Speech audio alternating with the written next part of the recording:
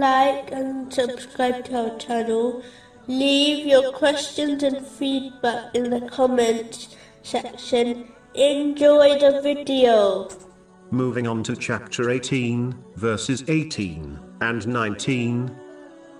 And you would think them awake while they were asleep, and we turned them to the right and to the left, while their dog stretched his forelegs at the entrance. And similarly, we awakened them that they might question one another. Said a speaker from among them, "How long have you remained here?"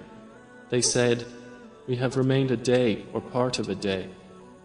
They said, "Your Lord is most knowing of how long you remained."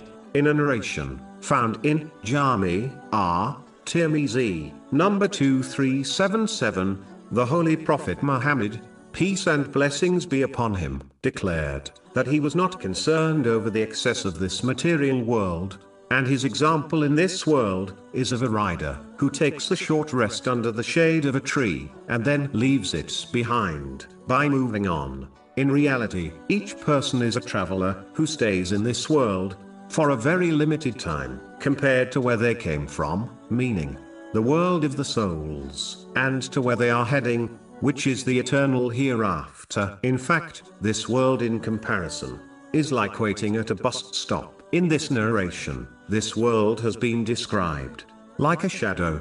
This is because shadows do not last long and fade away without people even taking notice, which is exactly a person's days and nights pass away.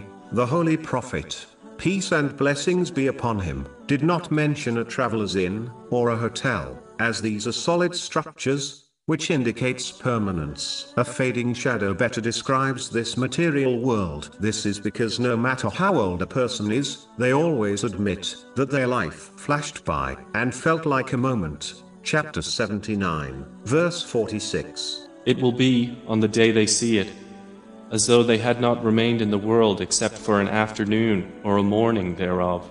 The Holy Prophet, peace and blessings be upon him, indicated a rider, not someone walking, as the one who is walking would rest more under the shade of tree than a rider. This further indicates the limited time people spend in this world. Taking a rest in the shade indicates the importance of one correctly using the material world in order to obtain the provisions they need, just like the rider takes the provision they need, which is rest. A Muslim should therefore prepare for their immediate departure from this world by preparing for the hereafter, by fulfilling the commands of Allah, the Exalted, refraining from His prohibitions, and being patient with destiny. This does not mean one should abandon this world.